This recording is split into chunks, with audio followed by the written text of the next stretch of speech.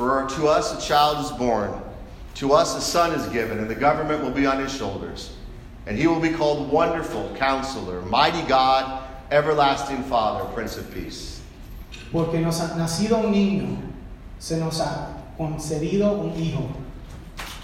La soberanía reposará sobre sus hombros, y se le darán estos nombres: Consejero admirable, Dios fuerte, Padre eterno, Príncipe de paz.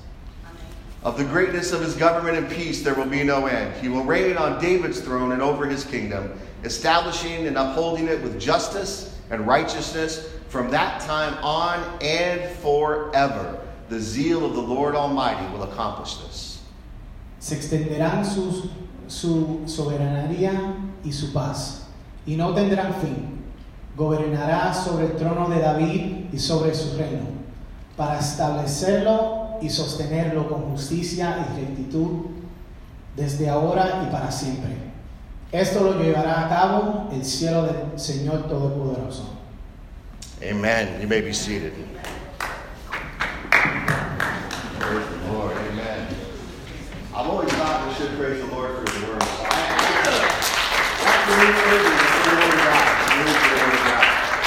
Because those words are powerful words, right?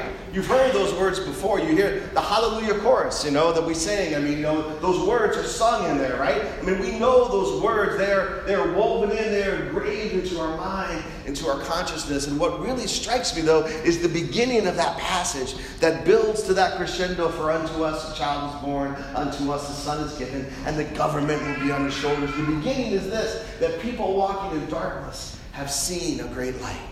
The people walking in darkness have seen a great light. And that's simply what I want to talk to you about this morning, is that the people walking and living in darkness have seen a great light. Because as we spoke before, light is what brings us joy. It brings us hope. It kind of is a sign against the darkness, right? That it can't last forever. And the dawn is such a powerful symbol of the sun coming again and rising, that it won't stay night forever. It won't stay dark forever. But we know there's darkness. We know that people are living and walking in darkness. And at the time that this was written and recorded in the book of Isaiah, the people of God, the Israelites, were living in a dark time. In fact, it was going to be dark for a long time, because there was violence and there was war. And there was oppression. And they were under the rule of the Assyrians. The Assyrians came in and conquered them and ruled over them.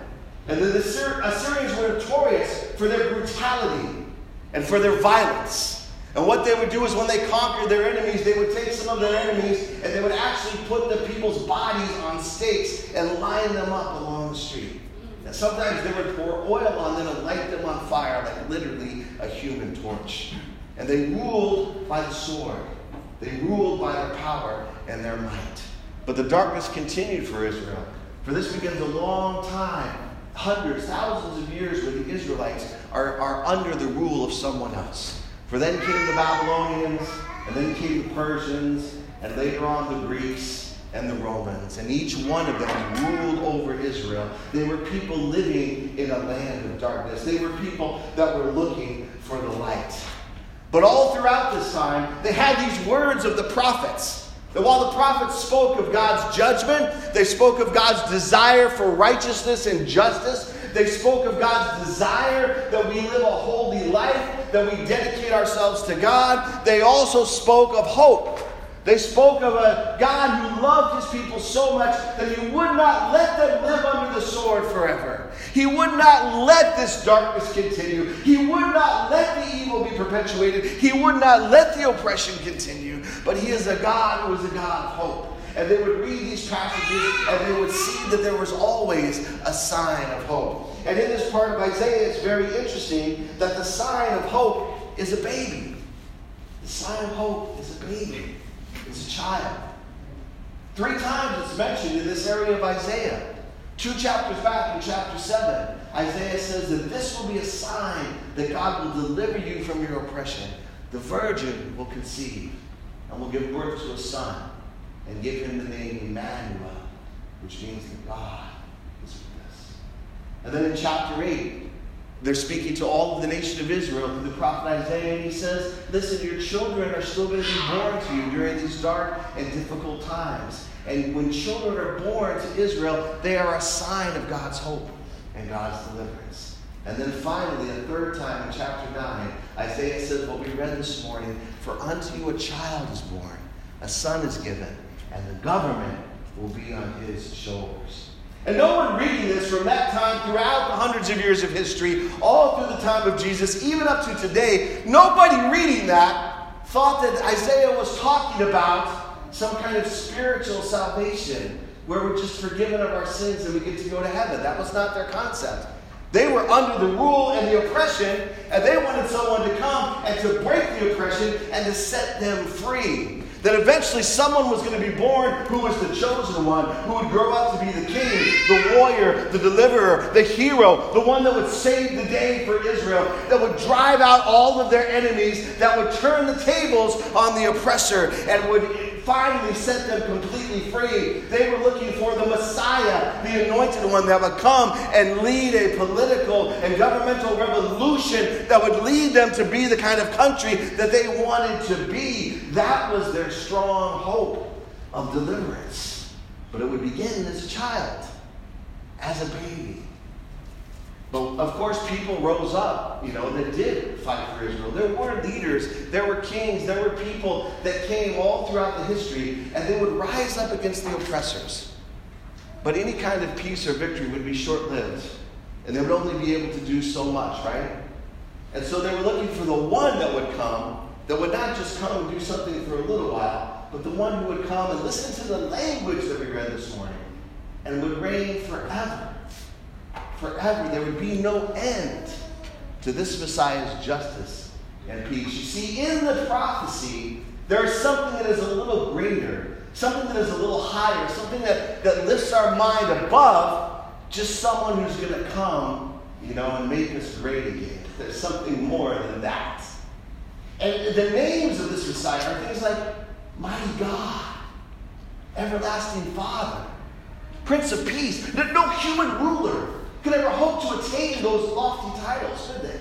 Nobody could ever become, no matter how great a deliverer that person might be for Israel, they would not be the Mighty God, the Everlasting Father. What we know now is the Prince of Peace. Something was being spoken of that was higher. Something was being spoken of that was greater than all of that. And of course, we've come to realize today, 2,000 years since the baby Jesus was born, that we celebrate at Christmas that the baby Jesus is the fulfillment of that prophecy. That is the child that was promised. That is the son that was given. That is the only one who could fulfill the fullness of this prophecy in its ultimate form. The only one who can give us deliverance and set us free and release us from oppression. And at Christmas, we celebrate two very important things. That Jesus is God in the flesh. Incarnate, in Spanish, encarne, in the flesh. That Jesus is God who put our human flesh on, who became one of us, right? That Jesus was not just a man, although he was a man, a human with flesh. He was also God. He was the Son of God. And he did take the name Emmanuel that was prophesied. That means God is with us, right? And maybe people thought when you say God is with me, you mean he's like on your side, he's for you, God's going to bless you, right? But he's still somewhere else above or behind you. But this, Jesus brought it down to the most literal sense, God with us. Like literally living among us as one of us. And not only that, friends, not only that, because Jesus could have come as any person, right? To anywhere he wanted to come. But he came and he lived with those who were poor, those who were marginalized. He came, and while his message is for everyone, he identified literally in the flesh with those who were being oppressed. I love the way that this pastor on Twitter put it, Pastor Carlos Rodriguez from Puerto Rico. He tweeted this: God chose brown flesh. Jesus was Middle Eastern, you understand, right? He was Israeli. He covered himself in the glory of the marginalized and the poor, dressed fully as the naked and the broken. United in the dust with the rejected and the dirty. God abandoned his throne for the sake of the throneless. Jesus, Advent, incarnation. Jesus came to be one of us. Jesus came to be with us and for us. And Jesus came as one of those who was poor and was marginalized and who was under the oppression at that time of the Roman Empire. You see, when Jesus came, it was still dark in the world, right? There was much darkness. The Roman Empire was also a very nasty empire. The Roman Empire would come in and completely conquer people. They would completely take over. And anyone that would disagree with them, anyone that would dare defy them, anyone that would dare speak up against the injustice, the oppression, and the evil, they would be killed. They would be destroyed because Rome wanted to prove that we are the only power and authority that exists in your lives. In fact, they went so far as to call their Caesar at the time of Jesus the King of Kings and Lord of Lords. How many of you knew that? That the King of Kings and Lord of Lords was a Roman phrase that they used for their rulers.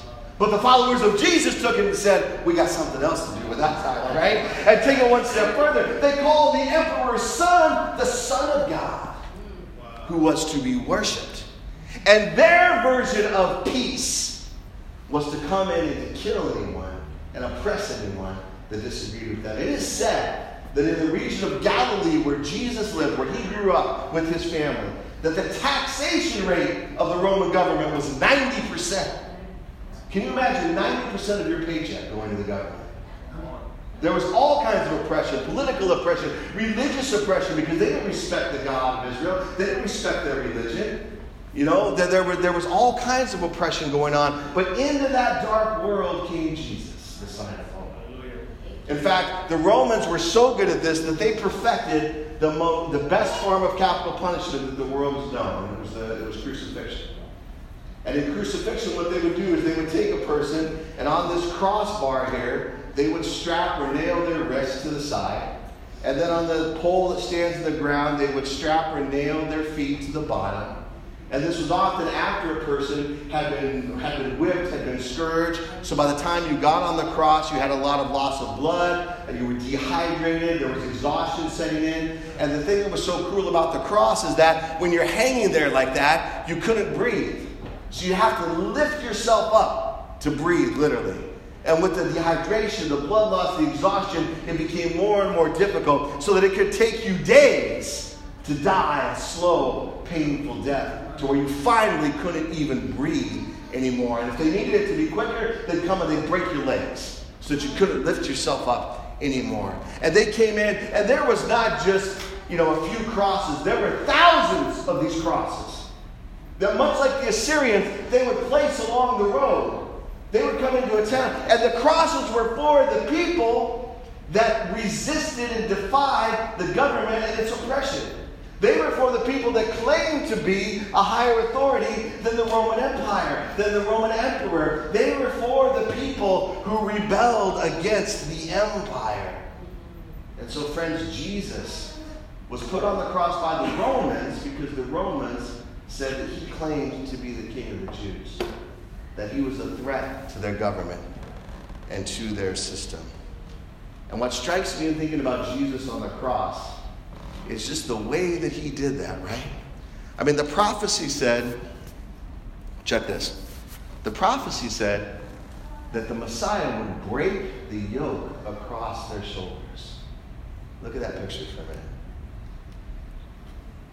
Jesus literally bore our oppression on his back. The rod of the oppressor was literally laid upon him. When it says that the government, the true government, the kingdom of God is on the shoulders of the Messiah, on the shoulders of Jesus, this is how we did it, friends. For you see, Jesus is a threat.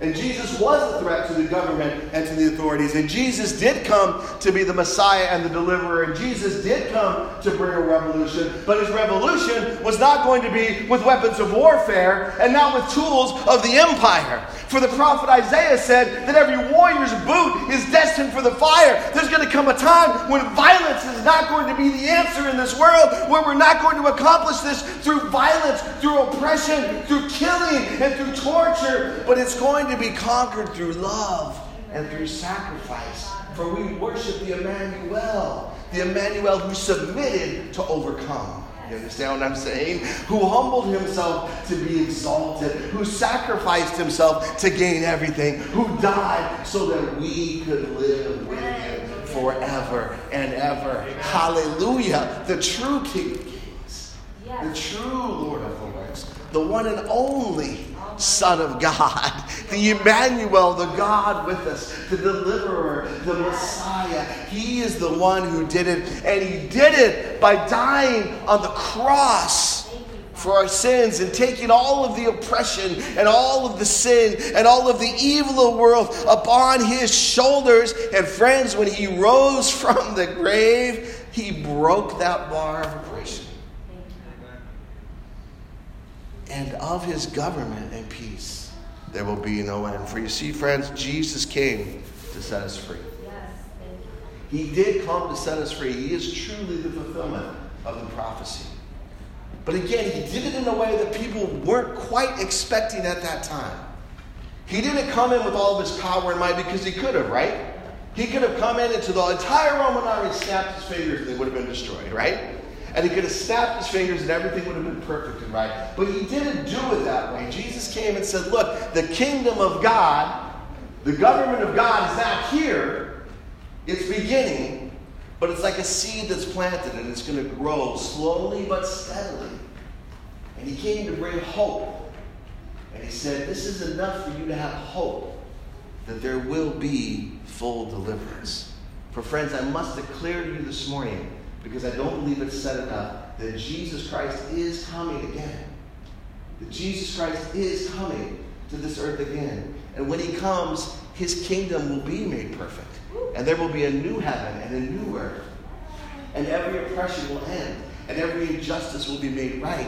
And everybody will be fed. And everybody will be healthy. And everyone will be taken care of. And things will be the way that they're supposed to be. And the last will be first. And the first will be last. But everyone will have a seat at the table in the kingdom of God. And it's coming. It's coming slowly but steadily. But it's not here yet. Don't give up hope, friends.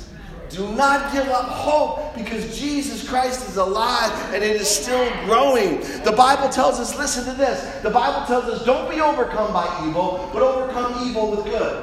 So in other words, you do have the ability, according to the promise of the Word of God, to overcome all of the evil in this world by living into the goodness of God himself. And then the Bible goes on to say this, check this. Do not become weary in doing good. Oh, hallelujah.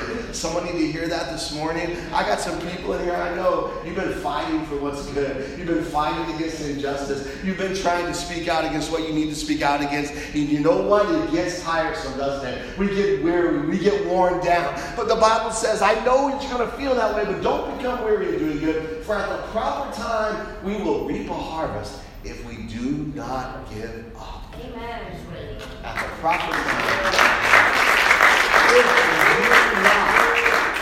Give up. Do not give up, my dear friends. Do not give up. For the power of God is at work in our lives to set us free. Amen. But here's the thing. He came to set us free by beginning with us. Right? We always want to fix what's wrong with everybody else and everything else. And Jesus is concerned about it. Don't get me wrong.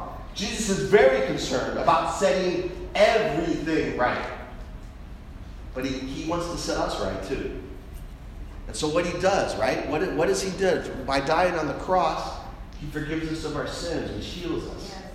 You see, when we're still in our sin, we need to be set free from that. And God heals our mind, right? Because we don't even know how to think about things correctly. Or we have thoughts that are not good. Or we don't understand things. But when Jesus comes into us, he gives us a new mind, so that we can see things more clearly, so that we can understand things that we previously were not able to understand, so that we would be able to think in a better way, in a clear way. And Jesus also heals our hearts, right? Because when he forgives us, he lets our hearts, instead of being closed, they open up. Instead of being hard, he makes them soft and compassionate. When we get a new heart from Jesus, we're able to care about people that we couldn't care about before. We're able to have more compassion and more understanding for people, right? And even towards ourselves, right? because we also need to forgive ourselves. We also need to understand that we have been forgiven, that we are loved by God. Jesus sets us free not only from sin and its effects on our hearts and minds, he sets us free from the fear of death. Everyone is afraid of dying. All of us. One of the worst things that can happen is if someone close to us dies. That's what the thing that we fear the most, right? But Jesus said, listen, when I rose from the grave, when Jesus actually died as one of us and then rose again, he said, look, you can have hope. That death is not the end, but it's just a path from one life to the next. It's just a path from living in this era to going into the fullness of eternal life with Jesus Christ forever. And when you're free from the fear of death, oh my goodness, are you not more free to stand up for what is right in this world? Hallelujah. In fact, isn't it the only people that stand up are the ones who realize, I don't care if I die. I don't care if I die because I'm going to stand up for what is right and I'm going to speak truth where it needs to be spoken. And I'm going to do it with love and compassion because I am loved. Because I'm loved and I don't have to worry about what anyone else thinks anymore. I know that I'm loved and Jesus conquered the powers of Satan, and Satan is the evil one. He is in this world working and operating among not only people but systems of injustice and oppression. My friends, Jesus comes to set us free. Amen. And he sets us free so that we can set other people free, right? Do you know that? He sets us free so that we can set other people free. In fact, those people who I've been set free by Jesus and they just live by themselves, they're not really, accomplishing what Jesus wants because we're set free to set other people free. And how do we do that? Well, I love the words of Dr. Martin Luther King Jr. Darkness cannot drive out darkness. Only light can do that. Hate cannot drive out hate. Only love can do that. Amen. And so we see, as I've been talking about this morning, that it's with light and love that we help to set other people free. It's with light and love that we're able to push out the darkness that exists in the human heart and the darkness that exists in the world. Because it's all tied together, right? It's all tied together. We know that whatever systems there are, whatever groups of people they are that are oppressing other people, there's people in all governments and all leadership, there's people. And each person has a heart and a mind that is either trapped by sin and evil or it's being set free by the power of God. And it's both things. We need to understand that. Because there's still darkness in the world today, isn't there? Can we say part of being light is to be light in the darkness, is it not? And if we're going to be light, then light's going to point out where there's darkness. That's right. And so we need to say when things are wrong. We need to say when things are evil. We need to speak out. You know why? Because people in power, you know the old line from Spider-Man, right? With greater power comes greater responsibility. Well, the leaders of this world, the leaders of our governments are going to be held accountable for everything they say and for everything that they do. And when we're the light, we need to be the light. When something's wrong, we need to say it's wrong. If we want to shine bright this Christmas, we need to, when we see something, say something. Amen? You know what I'm talking about? Like the old billboard says, when you see something, say something. If you're going to be light and you see something that's wrong, then you need to say that it's wrong. And I believe that. So I'll say there's still oppression in every country in this world. And that includes oppression right here in our own country, in our own state, in our own communities. There's oppression. People are still being oppressed because of the color of their skin, because of their culture, because of their language. People are being oppressed because they're women. People are being oppressed because they're children. People are being oppressed because they're poor. People are being oppressed because they're vulnerable and they have no one to protect them. There is still darkness in the world. But Jesus is the light of hope. Amen. Jesus is the light that shines in the darkness. Jesus is the hope of this Christmas season where God came to us to be with us, to set us free, and to set everyone else free as well, right? For here's the most amazing thing that kind of blows my mind about Jesus' love. Jesus loves both the oppressed and the oppressed. Jesus loves the poor and the rich. Jesus loves women and men and children. Jesus loves those who are marginalized and those who are privileged. Jesus loves every single person. And so when we shine our light of truth and justice, we should do it with love in our hearts. Amen. Towards the people that God loves. And we should do it with clarity. And here's where I want to end this morning, with just a beautiful part of this prophecy of the Messiah of Jesus Christ. It says that of his government and of his peace there will be no end. So I'm asking you, friends, this Christmas season to shine bright, to let your lives be a light that shines bright. And I'm encouraging you to shine bright for justice and for peace. In other words, shine a light with love and clarity. When something's wrong, say something is wrong. And speak up against it. And help make the changes that need to be made. And be a light for peace. Because once you have peace with God, then you can have peace with yourself. You can set your heart at peace. You know what I feel like some of us need, especially those of us who have received Jesus Christ, what some of us need is we need peace with ourselves. Yes. You need to forgive yourself because God has forgiven you. You need to not condemn yourself any longer because God no longer condemns you. Amen. You need to accept your acceptance. Are you with me? Do you understand that? You need to accept your acceptance. You need to believe that you belong. Amen? You need to believe that you are belong. You need to believe that you are loved by God. That He is with you, always with you, and everything that He has is yours. Because if you believe that, oh my gosh, your mind will be transformed. Your heart will be transformed. You'll be able to live in a way that you've never lived before. Amen. Thank you, Father. And we need that. Oh God, we need that in our lives. But peace with God and peace with ourselves means that we can bring peace to others. Yes. Oh, I want to pray for you this morning. I want to pray for you this morning because I know each and every single one of you is going to be going to people, this, especially during the holiday seasons, who have no peace. Am I right? Am I right? You're going to be going into places of conflict, places of stress, places of drama. You're going to be dealing with some of the effects of injustice in this world in your day-to-day lives, right? And you're going to be tempted to absorb that stress, to take that upon yourself, right? You're going to even be tempted to be despair. But remember, whenever you see the Christmas lights, that Jesus is the true Christmas light, and Jesus is the light of hope. And if you have Jesus in your hearts, oh friends, you can bring peace wherever you go. Oh, I want to pray for you this morning that when you go to your families, that you'll bring peace to those who need peace. Yes, Father. When you go to your work, that you'll bring peace to your workplace this week, this month. As you're finishing up school, that you bring peace to your classroom. You bring peace to your teachers. You bring peace, wherever you're gathering with friends or loved ones, that you would bring peace. Amen. Because we are ambassadors. We are representatives of this government of Jesus Christ that will never end, called the kingdom of God. We are the ones who come and proclaim His peace. We are the ones who come and on behalf of Jesus Christ, we say you need to do what's right and you need to be reconciled to God, right? You need to do what's right and you need to be reconciled to God. Because Jesus can set you free. And He can set you free to set other people free. Oh, hallelujah. Let's pray. Can we pray this morning? Hallelujah. I'm going to invite you in this moment. Amen. If you need to come forward for prayer this morning, if you would just come forward this morning. There's going to be people that are praying with you. I just believe in my heart that some of you are just longing for this peace in your heart. And I just invite you to come and just be prayed for, just receive the peace and the power of God this morning. Jesus Christ, we worship you this morning because you are the Messiah.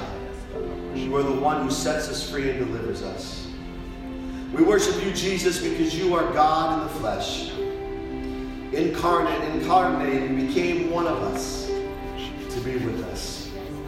We worship you that you are the Emmanuel, Jesus Christ, the God who is with us. Amen. Amen. Don't hesitate. Just come forward this morning. Hallelujah. Come forward and be prayed for and receive the peace.